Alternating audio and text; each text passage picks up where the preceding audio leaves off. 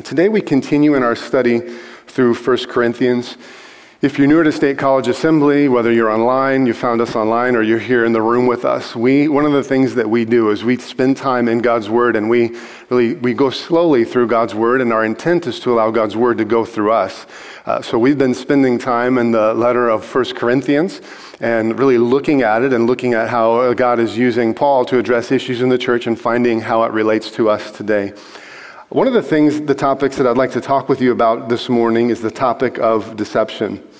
One of the consistent teachings that we see in Scripture is the warning of deceptions and the example of how deception can play with our minds and affect and influence our thinking and affect and influence our living. We see it as early as in the Garden of Eden with Adam and Eve and with Satan coming as a serpent. And we're going to look at that story in greater detail in just a minute. We see it later throughout the Old Testament with the nation of Israel and the different nations coming around and the deceptions that came and how in the end it led the Israelites, God's people, astray, and it led them into compromise, and it led them into things that God never intended for them as his children to be a part of. Jesus warned of deception, and he warned of it coming in the last days, and we'll look at one of the things that Jesus said about that in just a little bit. But the very clear picture for us is that deception is one of the tools in Satan's toolbox. And that it's a tool that he loves to use specifically, loves to use it on the world, but he loves to specifically use it on followers of Jesus Christ to try to manipulate their thinking and try to manipulate their understanding and distort their perspective of who God is. And so this morning, as we continue looking through the letter of 1 Corinthians, I want to take some time and just share with you some things about deception. I feel like there's a number of specifics that we could deep dive into when it comes to looking at deception and understanding it. But this morning, I just want to give you 5 very general things about deception and understanding it, and things that we can then do to guard our hearts against deception and keeping our hearts open. But first, let's begin in 1 Corinthians chapter 3, verse 18 through 23. Paul says this, "Do not deceive yourselves. If any of you think you are wise by the standards of this age, you should become fools, so that you may become wise. For the wisdom of this world is foolishness in God's sight. As it is written, he catches the wise in their craftiness. And again, the Lord knows the thoughts of the wise are futile. So then, no more boasting about human leaders. All things are yours, whether Paul or Apollos or Cephas or the world or life or death or the present or the future, all are yours, and yours are Christ, and Christ is of God." And so 5 things to keep in mind when it comes to deception. The first thing that I would simply point out, and it comes right from verse 18, is the reality that everyone is vulnerable. Everyone is vulnerable. Look at verse number 18, just the very beginning. It says, "Do not deceive yourselves." It says, "Do not deceive yourselves." And if you remember, as we've been looking through the letter of Corinth, Paul is talking to real believers in real time, and they're meeting in a house church. And the city of Corinth was a Corinth that was a number of things that were trying to influence the church and really was influencing the church. But one of those was the religious arrogance and the intellectual arrogance in the city of Corinth. That individuals were so caught up on who they were and what they knew and who they followed that they began to then create boundaries and borders and really isolate themselves from others.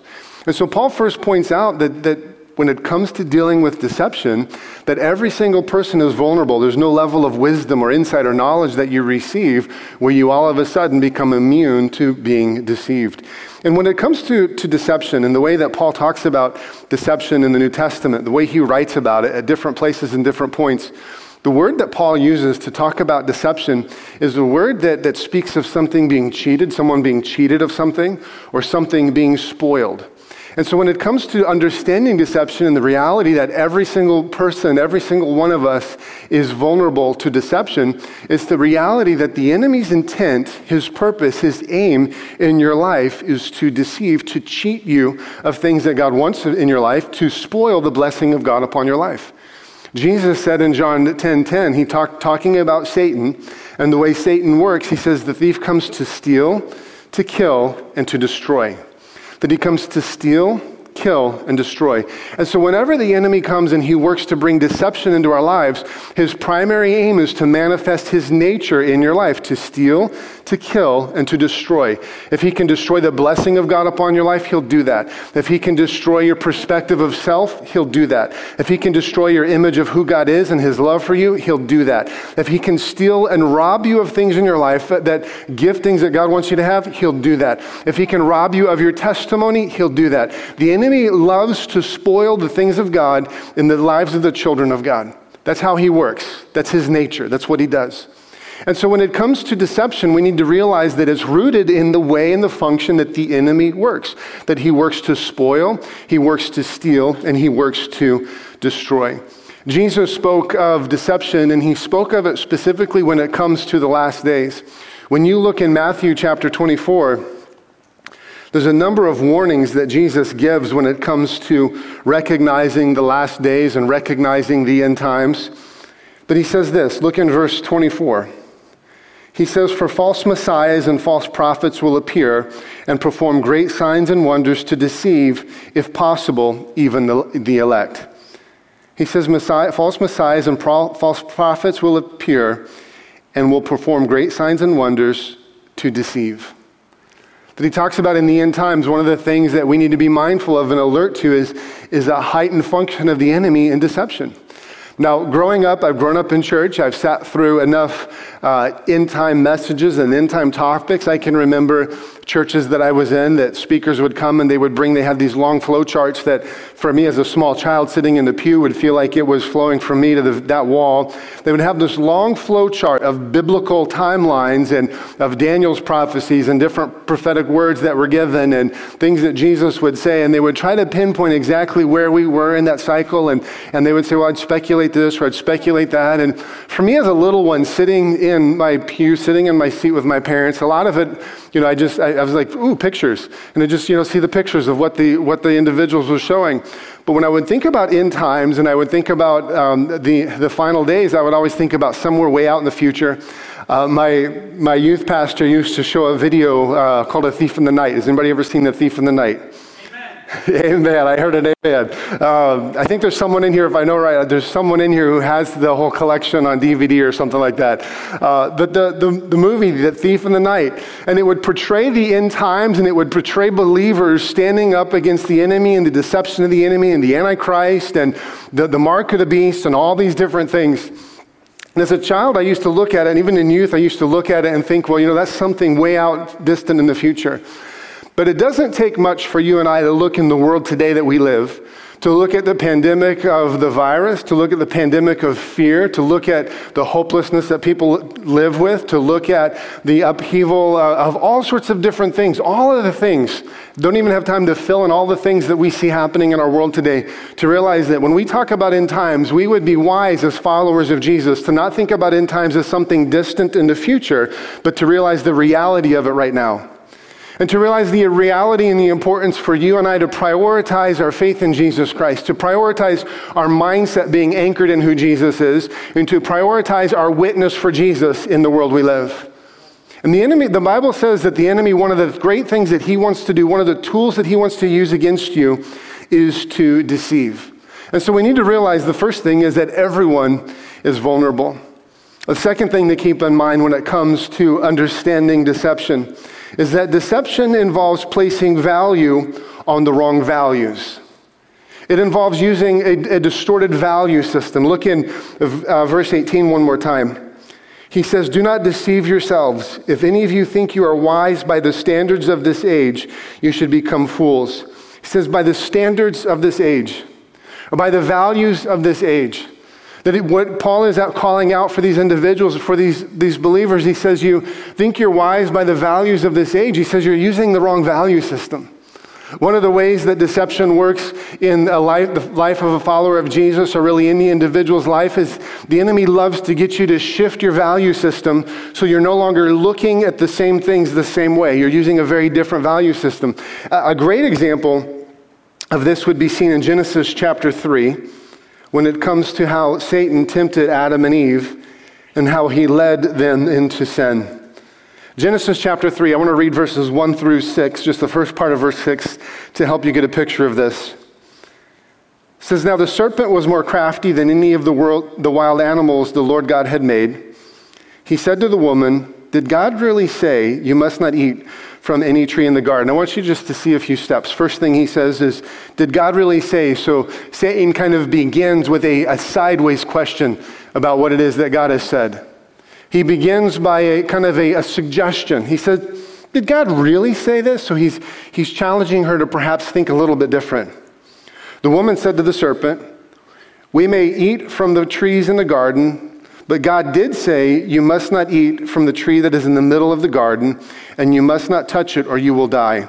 So the first one we see Satan kind of brings in a side suggestion as to what it is that God could have said.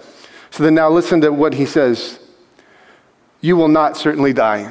So he immediately directly challenges what it is that God has said. The serpent said to the woman, "For God knows that when you eat from it, your eyes will be opened and you will be like God, knowing good from evil." When the woman saw that the fruit of the tree was good for food and pleasing to the eye and also desirable for gaining wisdom, she took some and she ate it. But look back in verse 5. He says Satan's promise or Satan's lure to her is he says that you will be like God. What we have to realize is that if we remember the story, that Adam and Eve were created in God's image. And so Satan leads Eve and leads Adam into a place of deception where he convinces they need something that they already have. And he goes on to lead them to a place where they're looking, and it says that she looked at the fruit and she saw that it was desirable, that it would work for food. And so he was able to get her to shift her value system, to get her value structure to see something completely different and to no longer remember her anchor point of who she is and who God has made her to be. And so when it comes to deception, the enemy loves to lead us to a place where we no longer value the things that matter to God and really matter to our faith in Jesus Christ. I want you to see one more place, and this is in Revelation chapter 3, verse 17. So Jesus is speaking to the churches in the end times in Revelation. He's calling out churches on areas of compromise. But look what he says. He says, "You say I'm rich, I've acquired wealth, and do not need a thing." So he says, your value system says, I'm rich, I have everything that I need, and I'm wealthy. But Jesus says, but from my perspective, you do not realize that you're wretched, you're pitiful, you're poor, you're blind, and you're naked. And so when it comes to deception, one of the things the enemy loves to do is he loves to get your value system twisted and turned and understanding what truly is right, what truly is wrong, what truly is right by way of God's standards and God's purposes and distorting it. And one of the things that I'll often see this play out in the life of a believer is the life of a believer who will have very established values, have very established standards that they'll live by. But then the way the enemy has come in and begin to twist and turn and distort their mindset and distort the things that they value, distort their understanding of Scripture, that before long he begins to lead them astray and has totally shifted without them even realizing it, that they're using a very different value system, whether it be a compromised value system with the world, whether it be a kind of a blending of what Scriptures teach and a blending of what might be socially acceptable and socially right, or even a distortion of Scripture. But leading to a place where they don't even see and realize that. And that's one of the greatest dangers when it comes to deception, is that when someone's deceived, they don't even often realize that they're deceived, that it takes a work and intervention both from God and from others in their lives. A third thing about deception that I would highlight from the passage where we've looked at this morning is that when it comes to deception, that it minimizes the Holy Spirit's work. That when we allow deception to be at work in our lives and when we give ourselves over to deception and continue to really live in it and flow it and becomes our perspective and our mindset, ultimately what we're doing is we're limiting the Holy Spirit or minimizing the Holy Spirit's work in us. Look in verse 19. It says, "For the wisdom of the world is foolishness in God's sight. As it is written, he catches the wise in their craftiness." But that phrase, "for the wisdom of this world is foolishness," in God's sight. That whole idea that foolishness in God's sight, if you've been with us in this series, one of the things that we talked about earlier in the series is this whole idea of how the Corinthian church and the believers had become so caught up, so deceived on their own knowledge and their own understanding that he was really talking to them about their belief in the wisdom that Paul was bringing and the scriptures that he was presenting was really foolishness to them. And he goes on to use this back and forth of saying that to the world, the wisdom of God is foolish, but to God, he really sees the foolishness of the world. And so what Paul is identifying is that really when we give ourselves over to deception and continue to live in it and not allow God's truth to expose our hearts and to really bring our perspectives and our mindsets back into alignment with who he is, ultimately what we're doing is we're minimizing room for the Holy Spirit to work in our lives. I think this can best be seen in the previous chapter in verse number 14. If you'll look in chapter 2, verse 14. Can you put that on screen? We looked earlier in this series, we talked about the different stages, the spiritual stages of an individual. We talked about where individuals were at, and this is one verse that we looked at, but it helps highlight the minimizing of the Holy Spirit's work when we become so settled in ourselves and our perspective and our mindset. It says, the person without the Spirit does not accept the things that come from the Spirit of God, but considers them foolish and cannot understand them because they are discerned only through the Spirit. It says the person without the Spirit, or the natural person, does not accept the things that come from the Spirit of God, but considers them foolish. And in the language that Paul uses, one of the ways that we talked about this is, the best way to picture it is that this person has closed up shop. They're just not open to receiving things that the Holy Spirit would reveal, ways that he would speak, ways that he seeks to influence their life. And so when it comes to allowing deception into our lives, and really when it's come and we continue to refuse to acknowledge it or recognize it, we are, in a sense, minimizing the ability for the Holy Spirit to work in our lives. That he continues to soften and shape and mold our hearts, mold our minds, and mold our perspectives. Really, the filter and the lens that an individual who's deceived begins to live through is a filter of pride and a filter of self. That their life, their focus, their perspective becomes the center of really what they will live with. The fourth thing when it comes to deception and understanding deception that we need to realize is that when it comes to deception is it isolates. As deception continues to play out in the life of a believer or in any individual's life, the more ingrained and entrenched the individual gets in their perspective and in their mindset is that ultimately it leads to their isolation from others. One of the things we see, the issues that Paul is addressing to the Corinthian church is their division. They're isolating themselves from other groups and they're kind of pointing out where the others are wrong. But deception always isolates, which is one of the tools in the works of the enemy in our lives. He loves to steal, kill, and destroy. And so if he can separate you from the blessing of God of others, other believers in your life, that's what he'll do. And I've seen individuals get so caught up on their perspective and their mindset, and whatever the view is that they have, whether it be a specific doctrine or specific focus or specific understanding, that they become so isolated that before long they begin they become so set on that deception that before long they begin to isolate themselves from others who disagree with them or are willing to try to reach out and speak life into them. So it isolates. Satan loves to deceive and to lead us to places of isolation. And then the last thing when it comes to deception and understanding deception is that it never fools God. That we can fool ourselves, we can fool others, we can continue to see things as we want to see them, but what we have to realize is that when it comes to deception, is it never fools God. Look in verse number 20.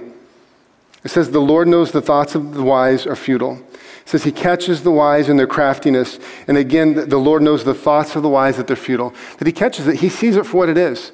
That we can fool others, we can be so twisted and turned and fooled in our own understanding and mindset, but the truth is God always sees it and sees it for what it is. That he always sees the real you. That God always sees the reality of who you are. And the truth is that God is always committed to bringing you about to a place of freedom.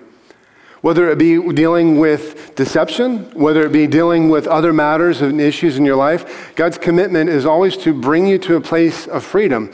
And what I have found in life, both by way of experience and then also by way of pastoring other individuals, is that when we refuse and we say no, or we close our heart and our mind to God, in this position, in this place, and we continue to refuse, then eventually God's working to try to break through gets a little bit stiffer and a little bit harder. His discipline becomes a little bit more direct. And I've seen God continue to work to try to break an individual down and bring them to a place of freedom. But he is so committed to our freedom. Sometimes we think that God is committed to our comfort. But he's not committed to our comfort. He's committed to our freedom. And when he's committed to our freedom, that means that he's willing to make us uncomfortable and deal with things that have consequences so that in turn we can come to a place of freedom and live in the design and the purpose and the life that he intends for us. Where Jesus said in John 10, the enemy comes to steal, kill, and destroy, Jesus said, I've come that they have life and have it to the full. That is his purpose, and that is his aim in our lives as he continues to work. So what I would love to do this morning, just before we close and dismiss, I'd love to share with you, I've told you some things about deception, but I'd love to share with you 5 ways that you can guard your heart and guard your mind against deception. The first one would simply be this: to be honest with your vulnerabilities, your weaknesses, and your tendencies. To be honest with your vulnerabilities, your weaknesses, and your tendencies. And that being honest means being honest with yourself, knowing those tendencies that you have, those places where you tend to give in, those places where you fold, those places where you struggle. Being honest with others, being very open and honest and transparent with others. I think having people that you've given permission to that can speak freedom and purpose into your life. I know for me, one of the voices I value the most is my wife. And there's been many times where she'll come to me and she'll just, in the way that only she can, and both in a gentleness and in a directness, she'll speak to something in my life that I haven't seen or I don't realize. But it's having people that can be real and speak into your life, that you can be open with about your struggles, your weaknesses, and your tendencies. It also involves being open and real, not only with self and with others, but before God. I mean, that is the heart of repentance, is coming to this place of openness before God. And he sees it for what it is, but coming into agreement and acknowledgement with him. That one of the things we've talked about often here when it comes to repentance is not just a matter of changing our direction. It begins by a changing of our mindset, an agreement with God about what he sees as being the issue. That's that place of repentance. So it's being open and very real and transparent before God. But when it comes to this being real with ourselves, many times I think deceptions begin because we overestimate our strengths in our lives and we underestimate our weaknesses. But I want you to see what Paul gave young Timothy as by way of instruction when it came to awareness to self. Can you look at 1 Timothy chapter 4? He says, watch your life and your doctrine closely. Persevere in them, because if you do, you will save both yourself and your hearers. He says, watch your life and your doctrine closely. A different translation, maybe a little more literal translation would say, he says, keep a close eye on yourself. Put an eye on yourself. Be very mindful and alert and aware to those areas that we drift. In the Hebrews, the writer says to them, he says to not drift away, to be mindful of those areas that you tend to drift. And so one of the first steps to guarding our hearts against deception is being real and open and transparent with God, being real and open and transparent with others, but being very real and open and transparent with yourself. Being open and recognizing those areas where you struggle, those areas where you tend to drift, those areas where perhaps by way of mindset and perspective you realize that you've not been open and honest and true before God and before others and with yourself. Second step, I think, that can guard our hearts against deception is a willingness to be teachable. Being teachable.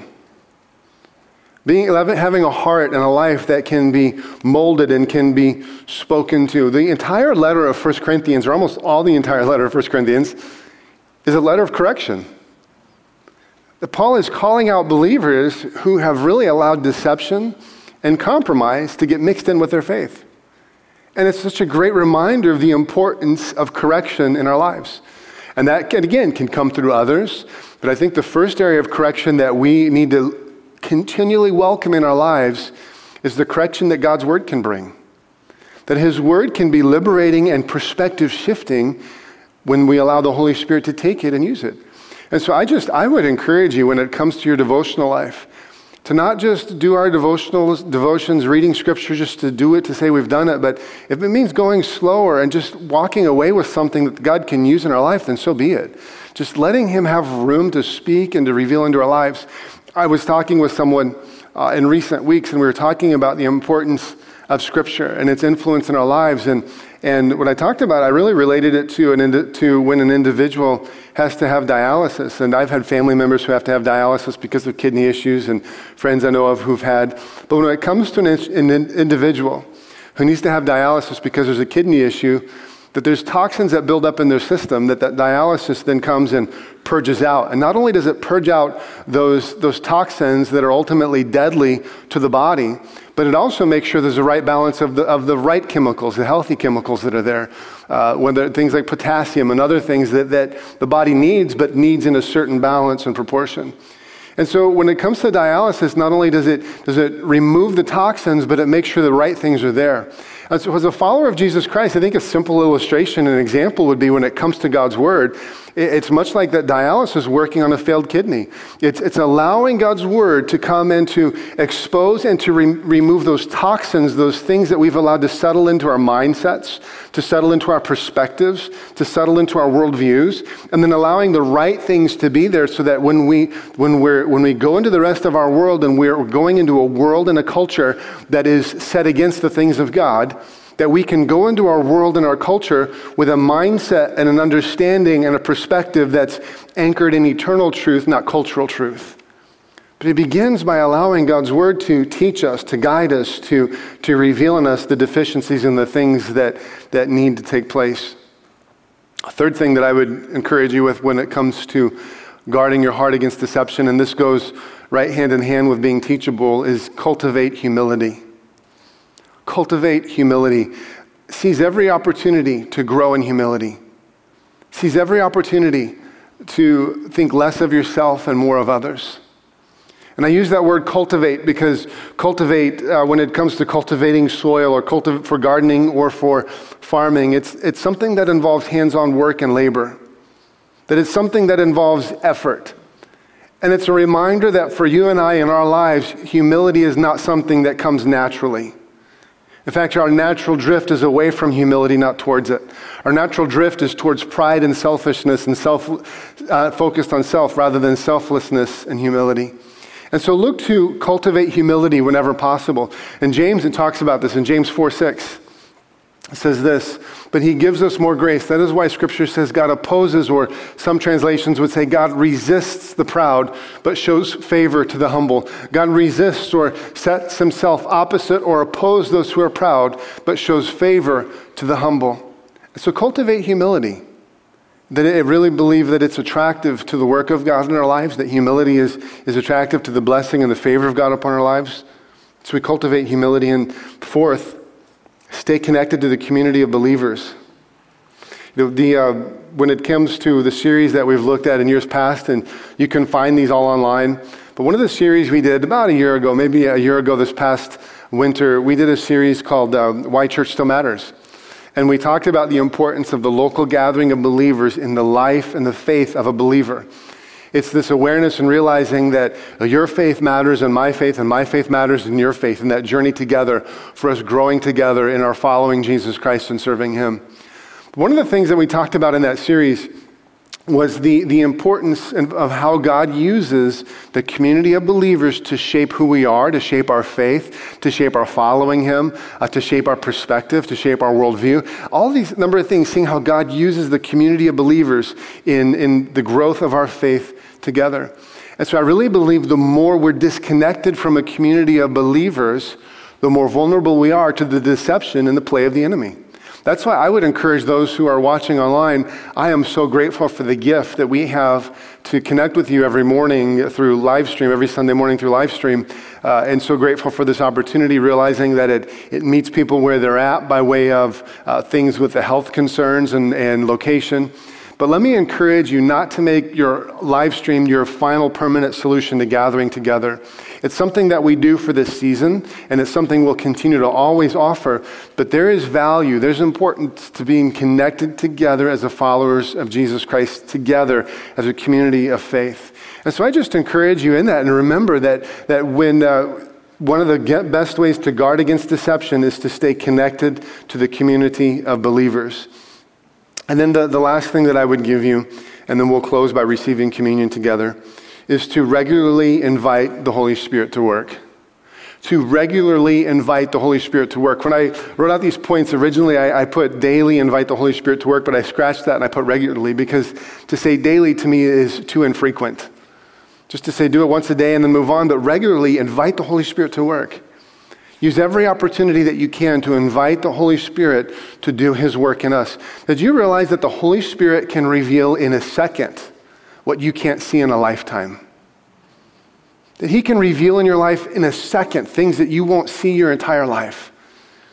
That the Bible tells us in Ephesians that He brings things that are in darkness into light. In 1 Corinthians 5 and 4, he talks about Him being able to judge and discern the motives and the hearts of men and women, that He can discern those things. The Holy Spirit's continued work in us, His commitment is to continue to eliminate and expose sin in us and bring us into greater alignment with the character and nature of Jesus Christ. That's His commitment. The Holy Spirit wants to be to you what Jesus was to His disciples. And so it's allowing Him and regularly inviting Him to work in us. That means we invite Him into the struggles of our day. That means you invite Him into the struggles of your parenting. That means you invite Him into the struggles and your temptations and your failures. That means you invite Him in for wisdom when it comes to workplace decisions.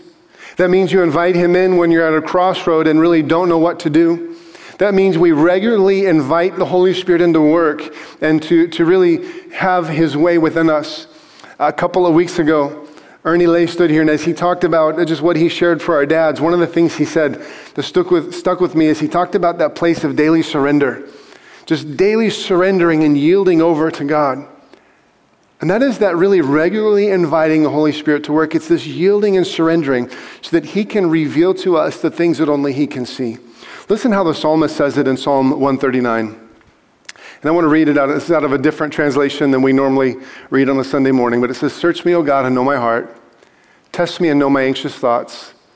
And if you could go ahead and flip ahead.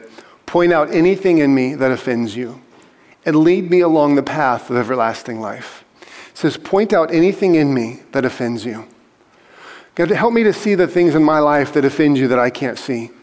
Help me to see the things in my perspective, the things that I've chosen to hold on to that I don't see, but they offend you. Help me to see the things, the little compromises along the way that are not consistent with your holy nature, that offend you but don't bother me because I've become so comfortable with it. Help me to see those things. That's that prayer of inviting the Holy Spirit to regularly work. And I have found that the more I pray that prayer, the more He chooses to answer it. The more He'll continue to refine and reveal and expose. And that might mean a simple prompting that comes your way when you're about to do something or say something. And it's recognizing when you see that gentle prompting on the inside, you recognize it and you follow it. That's the Holy Spirit's leading to lead you away from the things that offend Him and more into the things that are consistent with who He is and His nature within our lives. And so what I'd love to do this morning is just take a second and to pray over you and to pray over my heart and life, and then we'll receive communion together. So why don't we pray? And really, just before I pray, as every head is bowed and every eye closed, no one's looking around, whether you're here in the room or you're watching online, we are just so grateful that you've chosen to be with us today. And one of the things that we do is we never take for granted your spiritual condition. We realize that of all the different things that we give care to when it comes to our physical condition, things like we've talked about today with the guidelines we've put in place and those things are all things to help care for your physical condition. But our highest priority is not your physical condition, it's your spiritual condition. And in that priority, we realize that just because you're here, it doesn't mean that you're necessarily in right relationship with Jesus Christ. So the Bible tells us that we enter into right relationship with Him by a place of placing our faith or trusting Him. And that begins by that place of repentance. I talked about that earlier. Acknowledging our sin before God. Not trying to skirt around it, not just trying to say, well, God, you just take me like I am, but it's recognizing there's issues in us that are not pleasing to God and we need that relationship with Him. So we come into that place of repentance. We agree with Him about our sin, but then we confess. We acknowledge our need for Jesus Christ. And as we confess and acknowledge that need for Him, the Bible says one of the amazing things the Holy Spirit does, the one we talked about today, is that he takes up residence on the inside and he begins to work on you from the inside out. That he begins to create his nature, his rightness, his righteousness inside of you. And as he begins to do that, he renews our minds, he renews our lives, and he begins to lead us out of those things that are not consistent with the nature of who Jesus is. And if you're here this morning, whether you're watching online, you can leave a comment, send an email to us, and we would love to reach out to you further in regards to that decision. If you're here in this room, I just encourage you after service, I'm going to be outside, or some of the other pastors will be outside. You feel free to find one of us. Let us know about that decision you made in Christ, and we'd love to pray with you and talk with you further. Or even just sharing with a friend, someone you came with this morning, share with them about that decision that you've made in following Jesus. And then I want to pray. So Father, we come to you. And Father, right now, we invite your Spirit to work in us. We invite you to reveal in us the things that we can't see.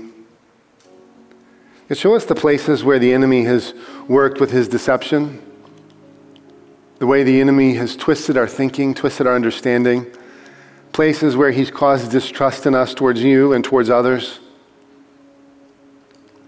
And we invite you right now, Holy Spirit, to help us see the things that you want us to address.